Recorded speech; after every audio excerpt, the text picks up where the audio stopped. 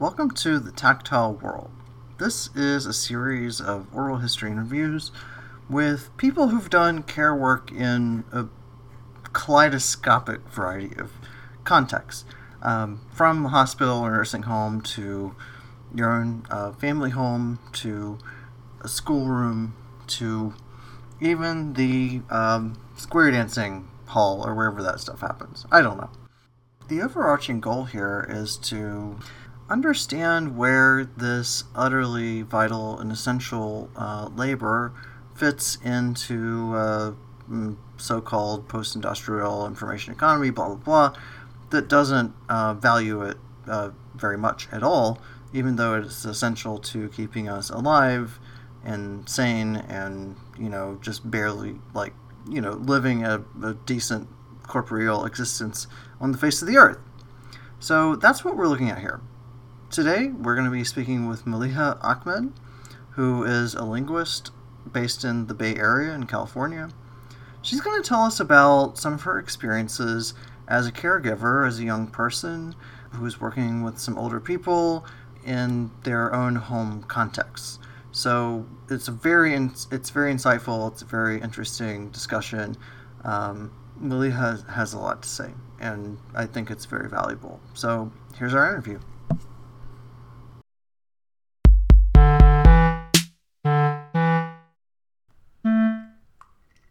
Yes. My name is Maliha Ahmed. I am a linguist by training, but I've done a lot of other jobs just because I haven't yet gotten a foothold in the linguistics industry. But so in terms of care work or invisible work, I was a caregiver while I was in college. I worked for 3 different clients over the course of a year and a half. So I feel like I really sort of got in touch with got entrenched in the lives of my caregiving clients. And it was interesting to see what it would be like firsthand, because I just thought it was going to be a college job. I didn't expect it to be really impactful on my entire life. So this is something, did it go beyond your experience as an undergrad student? Oh, no. Coincidentally, my client, the last client that I was working with, he coincidentally died during my last semester of college. And after that, I was like, I don't think I have it in me to try to get any more, to do caregiving again. And so I didn't, even when I couldn't find a job after college for such a long time, I was like, I don't know. Yeah, I don't think I have it in me to do any more caregiving. My best friend was at the same time as me. As I was a caregiver, she was working in a preschool, and it was really interesting because one of the things that they teach you, in those things, is not emotional detachment, but creating a sense of emotional distance, so that you can have you can continue to be professional. So, for instance, a surgeon who's not allowed to perform surgery on their family member because, maybe their hands will shake or something. So in a similar way, they tell you that you need to create some kind of professional distance between yourself and either, for my friend, the babies, for me, the clients, but it's really hard. It's really hard. Yeah, I mean, I've definitely heard patients, but also caregivers talk about the sense that sometimes a caregiver, especially in a sort of institutionalized living facility environment, maybe seeming cold or callous even because they've had to create that distance for themselves. And from the point of view of the patient or the client, maybe they seem uncaring, but that's probably a result or a side effect of the fact that they've had to care for so many people. Then on the other side, obviously the flip side, that being so invested and so attached and so invested is a very economistic sounding word, but deeply, emotionally, viscerally caring about the people that they're working with and how much of a toll that can take. So it seems like a really difficult balance to strike for so many people. I would say so. I would say that institutionalized caregiving is probably harder. When you're working in, so I was specifically going to the houses of I was going to the houses of clients. So it's called, the system is called In-Home Support Services, and it's paid for through Medicare. And basically, these are people who are able to live at home if they just get extra support. Sometimes they are at pretty low levels of needing support, such as I knew somebody who was, she had very bad sleep apnea, and so then it would make her kind of woozy throughout the day, on days that she didn't get enough sleep or wasn't able to sleep properly despite her best efforts. She would end up being very unsafe throughout the next day. Like her driving would be terrible, for instance. And she was also elderly. However, when she had decent sleep, she was, despite being elderly, she was considerably stronger than me. And it was always very impressive because she'd be like, "Oh, Melissa, can you help me pick this box up?" And I would try, and she would look at me like I was a child. And then she'd be like, "What are you doing?" I'm like, "Let me get that." And then she would pick it up, and I would be like, "Oh, okay, well, she's very strong. That's awesome for her." So some people were really strong and only needed help on certain bad days. Some people didn't necessarily, I didn't have to, change her clothes. I didn't have to cook her food. I could. That was within the scope of my duties, but I didn't need to. She was she was very much able to do her own stuff. She would just occasionally have bad days where it was really important that I was there. And those would always happen coincidentally, which is very unfortunate. Contrastively, I knew somebody who had a caregiving patient or client who was he had to handle all the extractions of his client because the client had ostomy bags and was fully quadriplegic, and and it's tough because you do get notice for what level of care your client will need.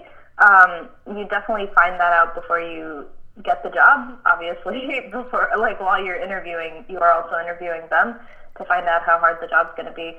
But you get paid the same no matter how hard the job is or how easy it is. And I think that's very unfortunate because it leads to, where's the motivation to provide support to clients who need extra help? And I mean, that's not just in the sense of physical strength. It's other dimensions of the work that are harder or easier. Well, if you have a quadriplegic client, you're obviously going to need more physical strength. Because you can't just, For my client, who I was speaking of, who had sleep apnea and was just very woozy every so often, she basically just needed a buddy, right? And she would be fine on her own otherwise. Contrastively, when you have a client who can't move on their own, I had another client who he didn't have use of his legs. He was paraplegic, and so I got hired because he needed help doing his wheelchair transfers, and definitely that is the case that you need more physical strength, but there are other dimensions. So so for instance, my client didn't need me to manage his waist for him. I think when you are signing up for the IHSS website and you tell them what you're willing to do, they will also ask you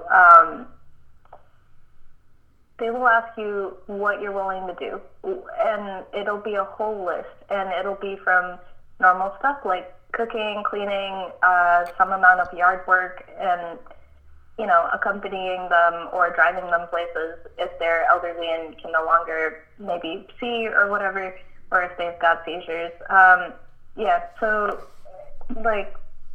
I was rejected from being on the registry because there was stuff on the harder tasks list that I was not willing to do. So the way that I found some of my clients was literally through Craigslist. They told me go to Craigslist because we tell those clients who have easier tasks to post their work to Craigslist as well. So you weren't actually motivation? You weren't actually working through the agency then? I was getting paid through the agency. Oh, okay. But they rejected you for... So I wasn't for the registry, which means that I would, every single client I had, I would have to find on my own. Whereas if someone's on the registry, they get people calling them and asking them to come interview. Does that make sense? That totally makes sense. Thank you. I didn't understand it first, and that makes total sense.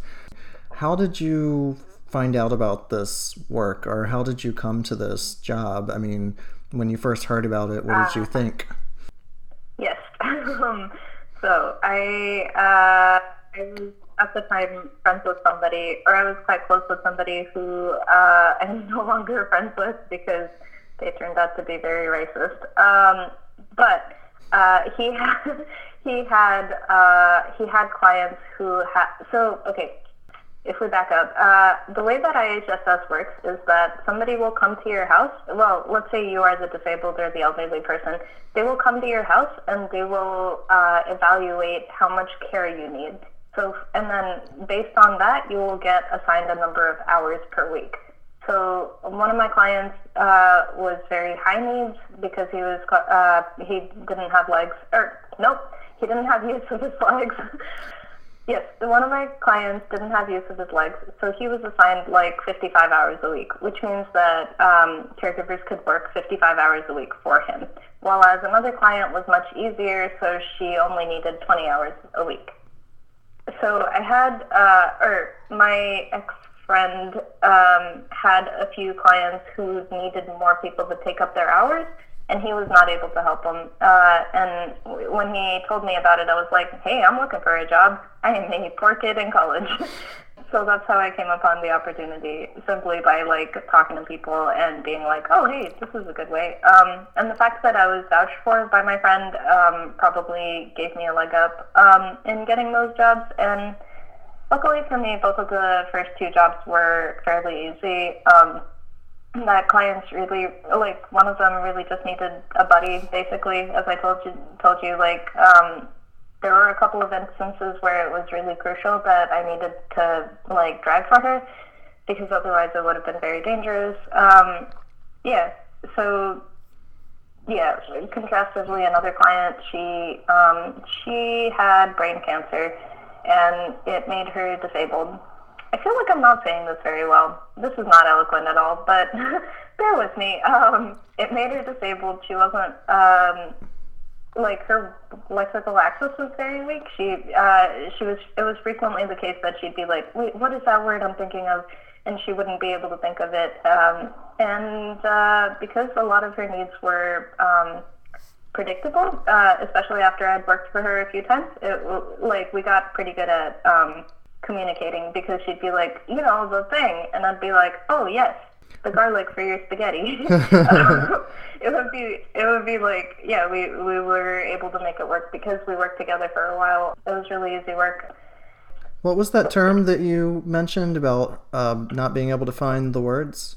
I think it's called aphasia officially. Right. But I was referring to it as, like, lexical access, when you've got, like, there's a word and it's on the tip of your tongue and you can't access it. So that is the linguistic way. But I think the, like, neurological way to talk about it is aphasia. And then I think there's two types of aphasia, and one of them is, like, you can speak fluently, but you're speaking gibberish, and the other is you can't speak fluently because you can never think of the word. I was kind of wondering, like, I don't know if your training in linguistics bears upon it, or if there are other skills or experiences that you had that you thought might have helped with this work. What do you think? Like, do you feel like what you were bringing to the job made a difference or contributed to how you did this work? I would say that linguistics didn't necessarily help as much. What did help was probably that a lot of my family has a background in medicine. That helped me be really clinical when things, like, there was one instance where for a client I did have to do waste management. They had a bad moment. They had a really bad day where they pooped themselves and they were like, oh shit. Literally, but also that was not meant to be.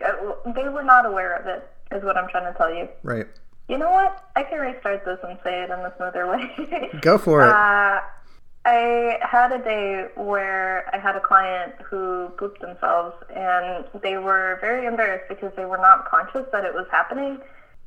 I remember thinking just the week before, I was like, boy, am I glad I don't have to deal with anybody's poop. And then, here we are 1 week later, and I'm like, oh, great, it's me. I have to be the one to deal with this poop.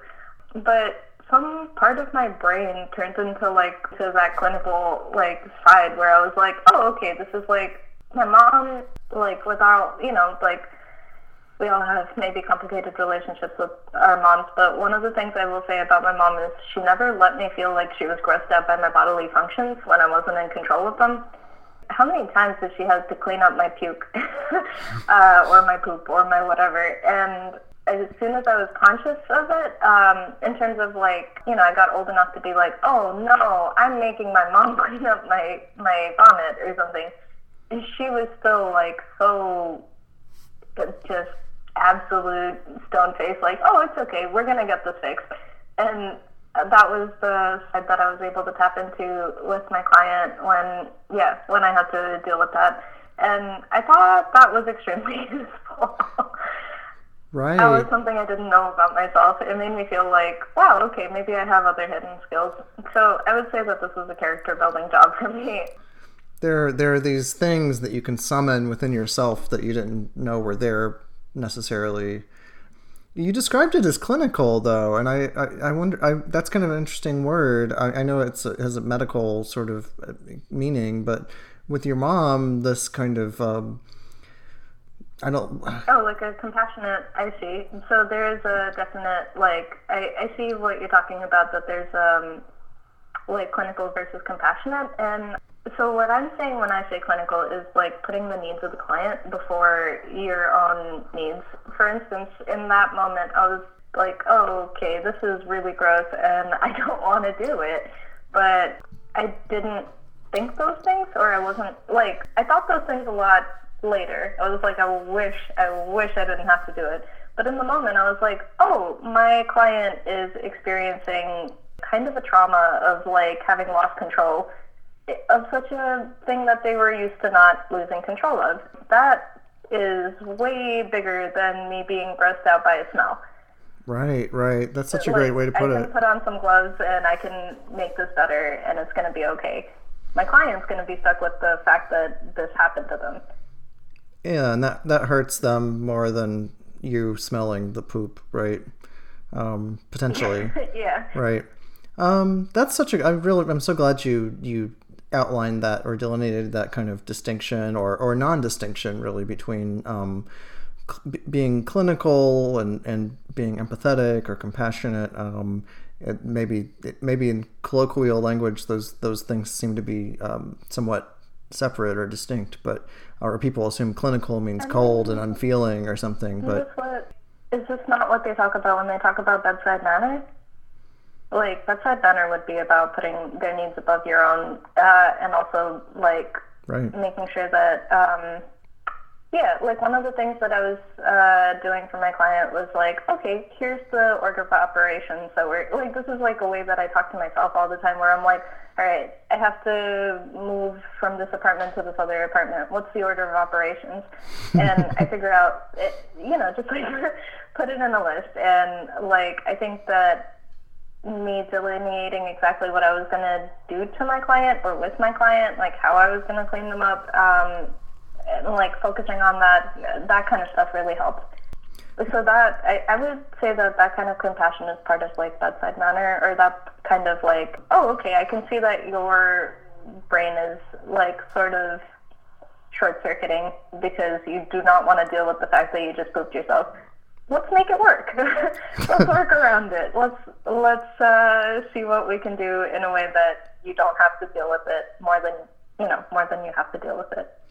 Yeah, totally. And I totally relate with this way you were talking about sort of operationally defining things, break this thing down into discrete tasks and how you carry them out and just do them. It's a good way of approaching problems, or just, work really. I was wondering about your sort of experience of time in the job? Like, what was the frequency of your work hours, the duration? Were they very consistent or intermittent? Just in that, like, most limited sense of, like, what your schedule was like.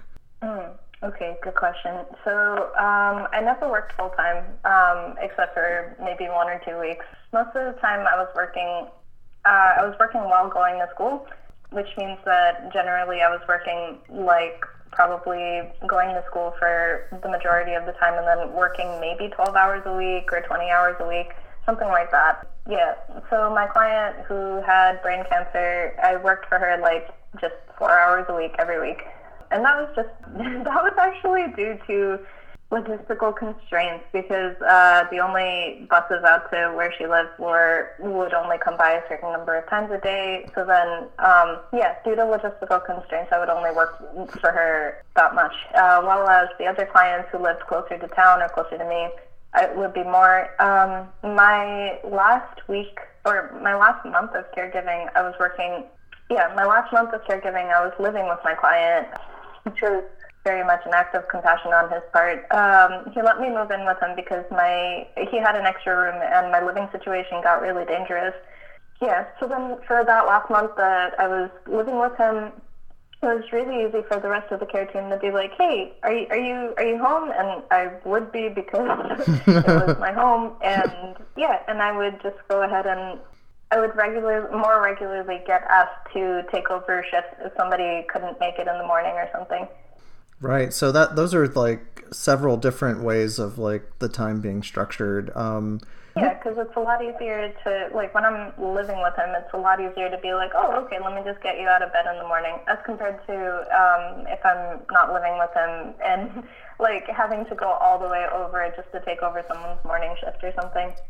So, I mean, I wonder, like, what was your experience of time like? Not just the structure of time, but, like, were there sort of long periods of not doing something and then intense activity, or was it a sort of constant engagement, or did you feel like time moved very slowly or very quickly? I'm just kind of curious about that. Oh.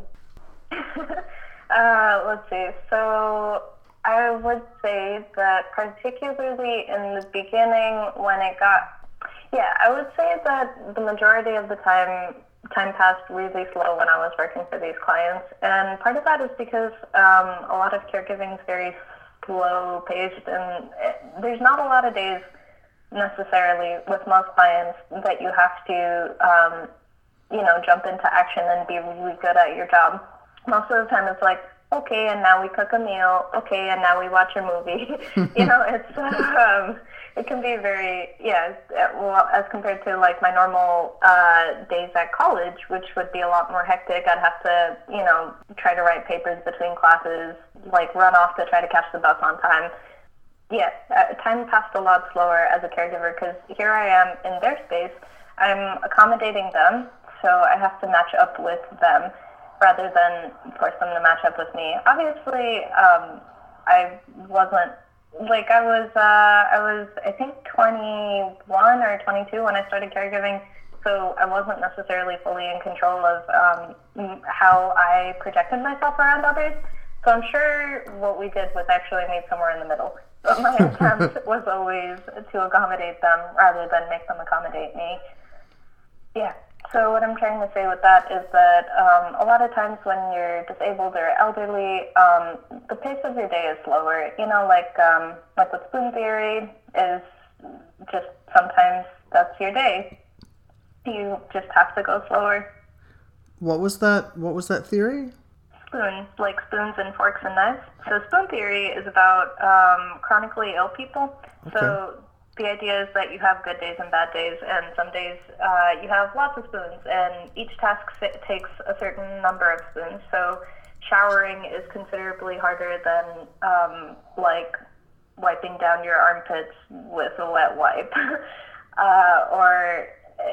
Or like maybe some days you don't have the spoons to go outside and socialize with your friends because you're like in too much pain or too tired or whatever.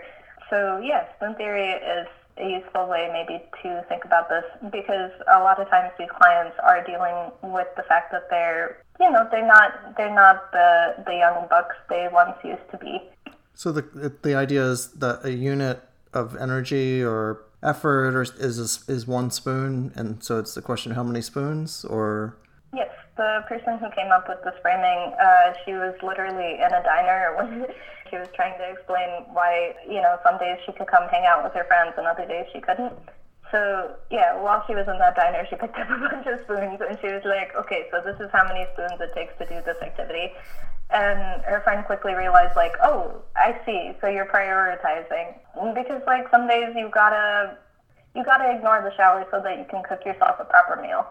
Right. Oh, that's so interesting. This is a term that I was not familiar with. That's so cool. I'm glad you shared that.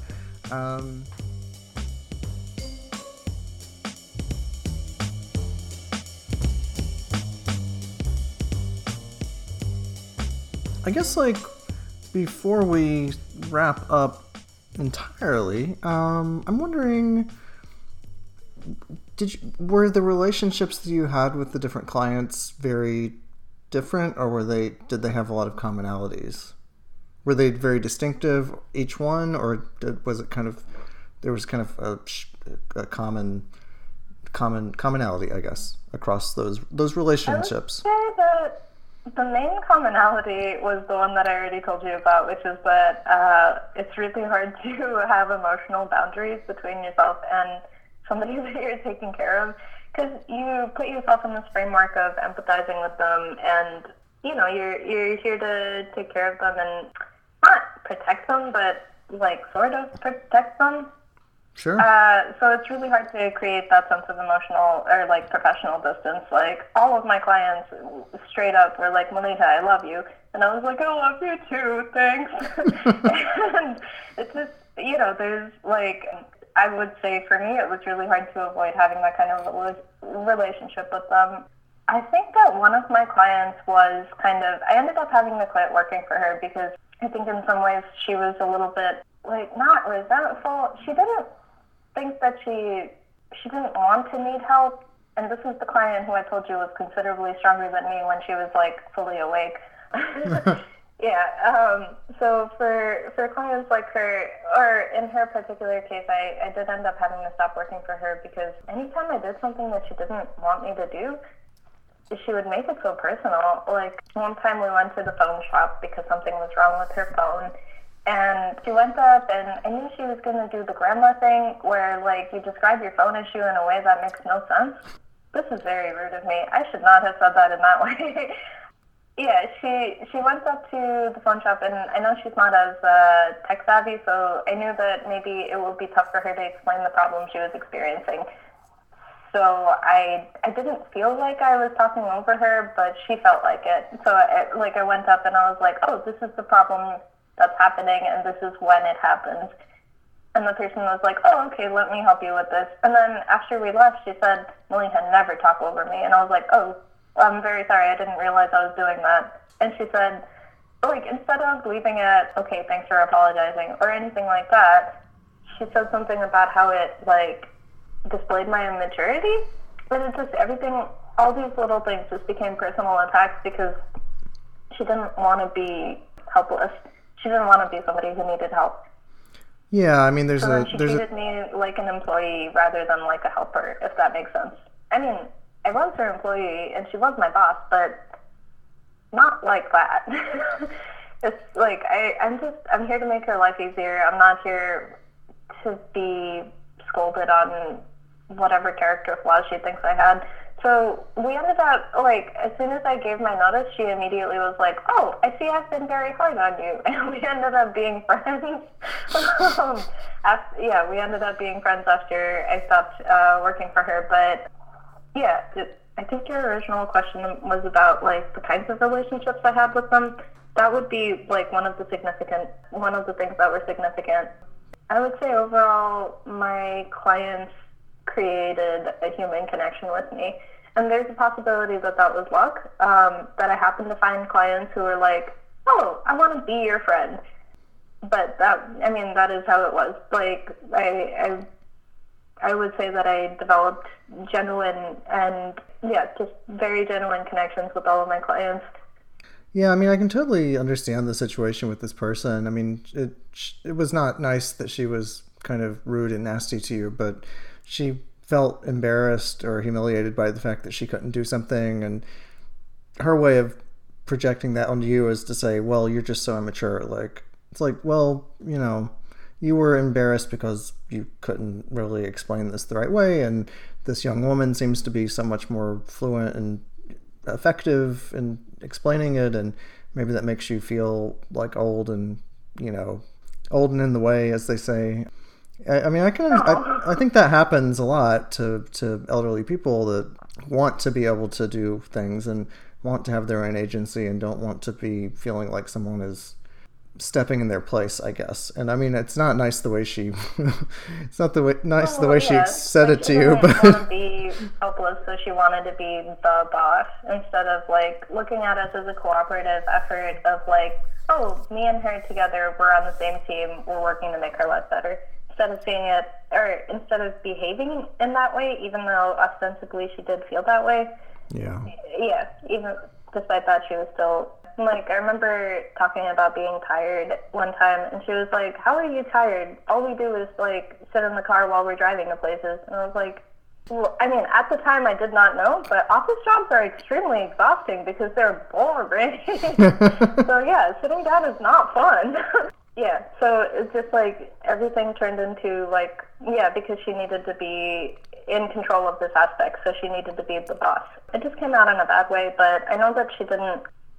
I'm sure that this is influenced by like, past stuff that wasn't really about me. Mm-hmm. I wanted to ask about your use of the word boss, because I think I would have thought that the individuals you're working with were clients, which I guess they are. And in some way, the agency that you're working for is kind of your employer, but you see the client as the boss or as the employer, in a way. I would say it's a pretty good analog to like a more traditional like office job, because I'm reporting to them, right? They're the ones who can tell, because all my clients are lucid. I don't know if in a non-lucid client, like a client who needs memory care or has dementia or something, I don't know if those clients get IHSS or if they're specifically put into like assisted living facilities. However, I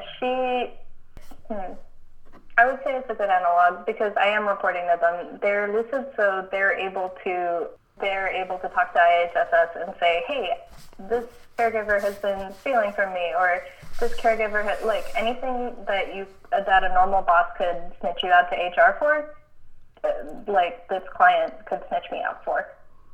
Right, that's such an interesting way of framing it. Yeah, I hardly ever talked to anybody from IHSS unless they were calling me to check on my timesheets or whatever. But my client was the one who would sign my timesheets. So, so then bosses even though you're creating a care team with them at the center, they're still the boss because they still tell you their needs, and you have to make those needs your key performance indicators or whatever. Right. No, that totally makes sense. I think that analogy with HR is so interesting. Like, you said that you didn't know at the time that office jobs are so boring or tiring. Like, that makes me assume that you've done office jobs subsequently. And how did you see? Did you find the care work to be more interesting or more like rewarding, or versus more like traditional white collar work, or would you prefer one or the other? I would say in my office jobs, traditionally, there has been more interesting variety of tasks when I've been a caregiver compared to when I've been like an office worker. However, I'm a really social person, so then it is the case that it can be more interesting to work in an office because, like, I make friends with those people. Like, I haven't really had super positive office experiences. One time because the content of the work sucked, and then one time because the management sucked. So, but one thing that's been constant in those jobs has been just the fact that I was able to make friends with not caregivers. I was able to make friends with coworkers and create a nicer like, I can't control management, but I can control the work culture that immediately surrounds me.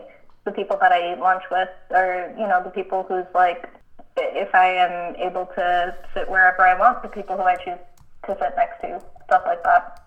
Wow, that's such an interesting point. Yeah, it's really nice when, like, okay, so this person will not understand my joke. That's okay. I'll tell this other person. That's not a great example. But yeah, or I guess one thing that I could appreciate about office work is that it's not as crucial. I don't know that much about the medical industry in terms of, like, I don't know how to care for bed sores, for instance. I had to learn from my third client who didn't have use of his legs. I keep saying that instead of paraplegic. Yeah, so I had to learn how to take care of bed sores for him. But for instance, when I had the client who had pooped himself and I had to clean them up, like, I had never done that before for another person. I did not know if I was doing it wrong. I just was like, okay, try to clean the whole thing. But, I mean, ultimately I was nobody else was going to be home for hours. I was like the first, second, and third line of defense. And I had to make sure that everything was okay so that they wouldn't end up with any, rashes or problems from it. And that was like, I really had to be on it, and quite a lot was depending on me.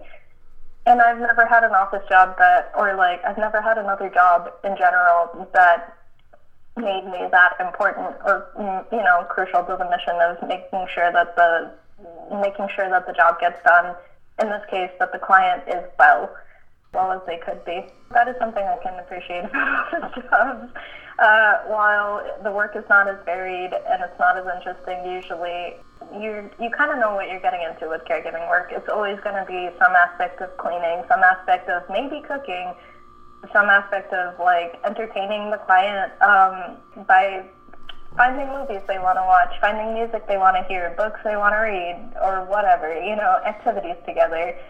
Yeah, or like I had a client who would have me volunteer with her, which I thought was honestly very funny. But yeah, so she would have me she would just like take me along and be like, okay, now you're volunteering, except you're getting paid, so you're volunteering for money.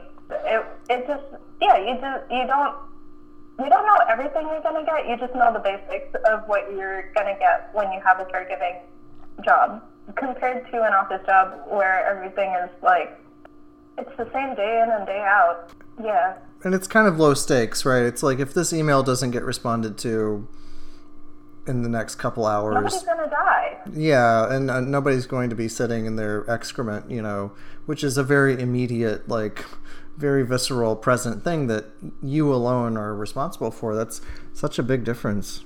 Yeah, that is the case.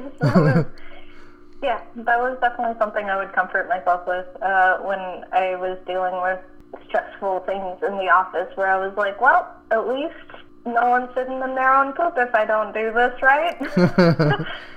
Yeah. I thought there was an interesting thing you said about, like, caregiving versus office work, which I kind of inferred from what you were saying that, like, office work was better in a way because there were more people, as opposed to caregiving where basically in your case it was one person. I mean, that's not always the case with caregiving, obviously, but like in this particular work that you were doing, it was just you and the other person, and then there was this office job where you could like talk to people in the break room. Is that a salient difference? Yeah, but the thing is, I did make these positive connections with I never had, or like, I guess I had that sort of antagonistic connection with that one client, but we, it wasn't always bad, which is what, here's like a classic relationship with an abuser or like an abusive relationship where you're like, but it's not always bad. I'm very glad I quit, is what I'm trying to say, but it wasn't always bad. Like, we did have these aspects of positive, like, genuine connection, but in an office environment, if you do have an antagonistic relationship with someone, it's a little easier to avoid them. Whereas if you have an antagonistic relationship with your client, you gotta quit. Right. The relationships are very rewarding when they're good, though. Right. I don't want to say that the social aspect is like a really good reason to choose an office job over a caregiving job. What I would say is that the pay is a really good reason to choose an office job over a caregiving job. Because at least in California, the standard rate for caregiving through IHSS is or last time I worked, it was something like $12.50 an hour, I believe, which is not a lot for the work you have to do sometimes. And for the responsibility. Yeah, I mean, it's potentially someone's life is in your hands if something goes awry. I don't know, people should be paid like it. Or I don't know, we've been noticing the fact that during the pandemic it becomes really obvious what kinds of people are putting their lives at risk by working. And it's the people who are working in grocery shops. It's the janitors, the cleaners, the essential workers. So then when we see that, we think, okay, maybe they should be getting raises right now. And the answer is they absolutely should. Caregiving is an essential job. These people, you can't put people into, yeah. I am not being eloquent here, but yeah. One thing I will say, the reason that I think that it's easier to work, because institutional caregiving is kind of office-like, where you have a lot more of the work politics rather than whatever is going on just between you and your client. Right. But I think, okay, this is not going to be maybe the greatest analogy, but there was a period of 6 months where I worked in San Francisco, and it sucked. And a big reason that it sucked is that while you're walking around, you just, San Francisco is a cursed city. First of all, just on the matter of me walking from the train to work was, fraught because you don't, the city is not really made for pedestrians. It's not really made for cars. It's not, every single day I was, I was walking very leisurely. I only crossed at crosswalks, and I only crossed when the light was on my side. But every single day, I was dodging cars and buses and trying not to get hit and thinking, what if I was a child? What if I had real short legs? Then that wouldn't have turned out okay for me. Yeah, but another reason that it was really hard for me to work in San Francisco was just the sheer level of suffering that is on display in that city. I don't think it's the case anymore. During the pandemic, a lot of the people who are unhoused have been moved into hotels and stuff, which is a positive because I think shelter is really important because shelter means you get real sleep, and I think that's a big problem for homeless people, or I guess here they say transient people. Yeah, so I think that a really important aspect is taken care of by that. But it also shows us that, these people can be housed. Anyway, so to bring this tangent back, I feel like the reason that I would not consider institutional caregiving, while I would consider doing one-on-one in-home care again, is because of the sheer level of suffering that you see on an institutional level. Yeah, the reason that I feel pretty confident about this is partially because I've had to go visit people in institutional homes, and it's the smell is different. You can't control that the way that you can in a home when it's just one person. You, right. Air it out, open some windows. That's not as easy in a facility. Another reason is, just through the testimony of my best friend, after she worked for the babies, what is it called? Preschool.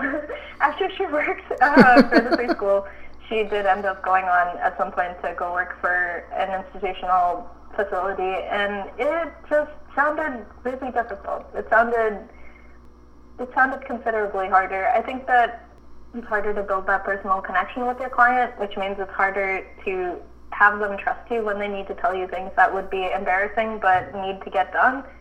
Yeah, or it's harder to care about everybody because you're going to get drained.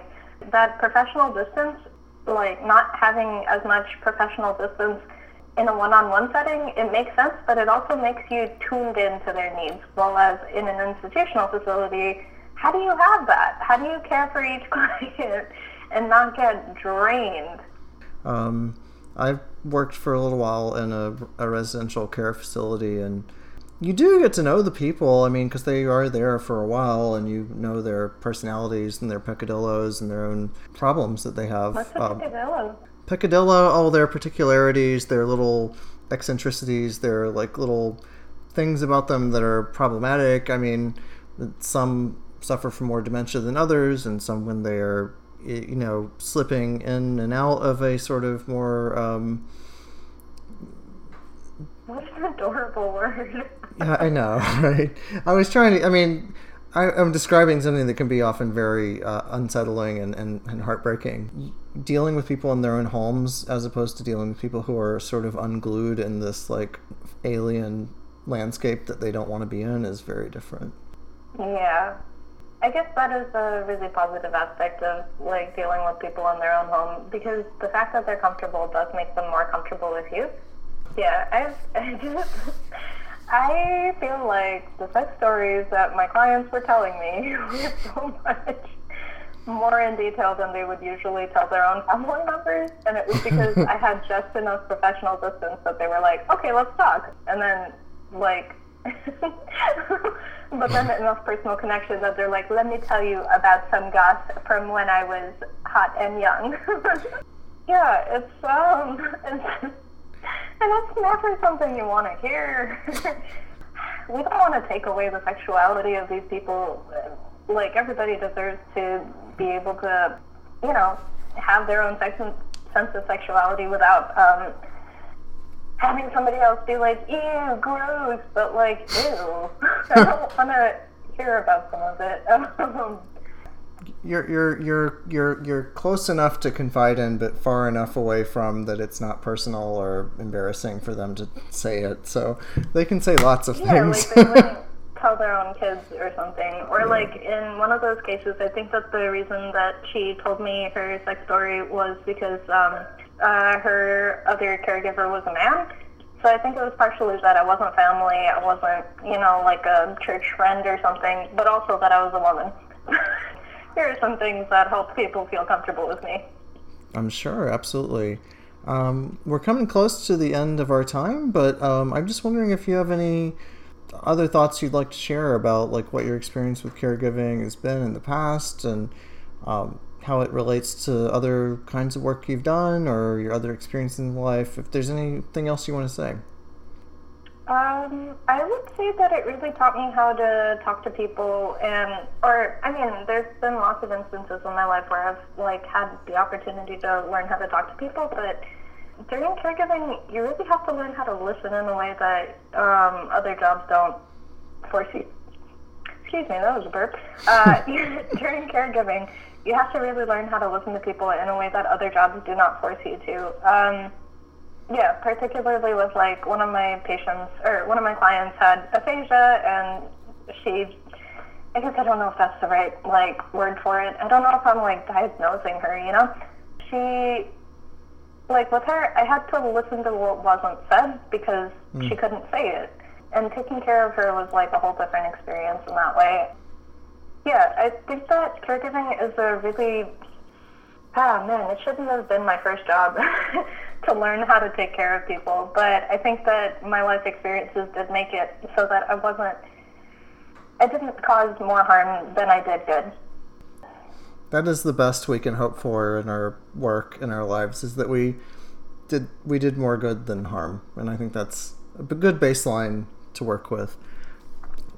Well, thank you so much for spending this time with us.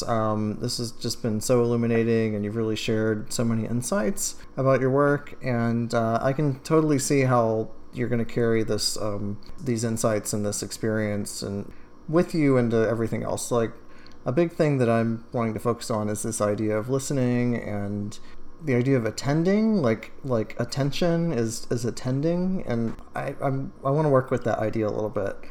A little more listening, a little more attending would be good. Thank you so much for being here, and we really appreciate your time and your thoughts. Thanks, Alex. You're great. As an interviewer, I appreciate you. I appreciate you too. Thank you so much. Okay. Bye. Bye, Alex.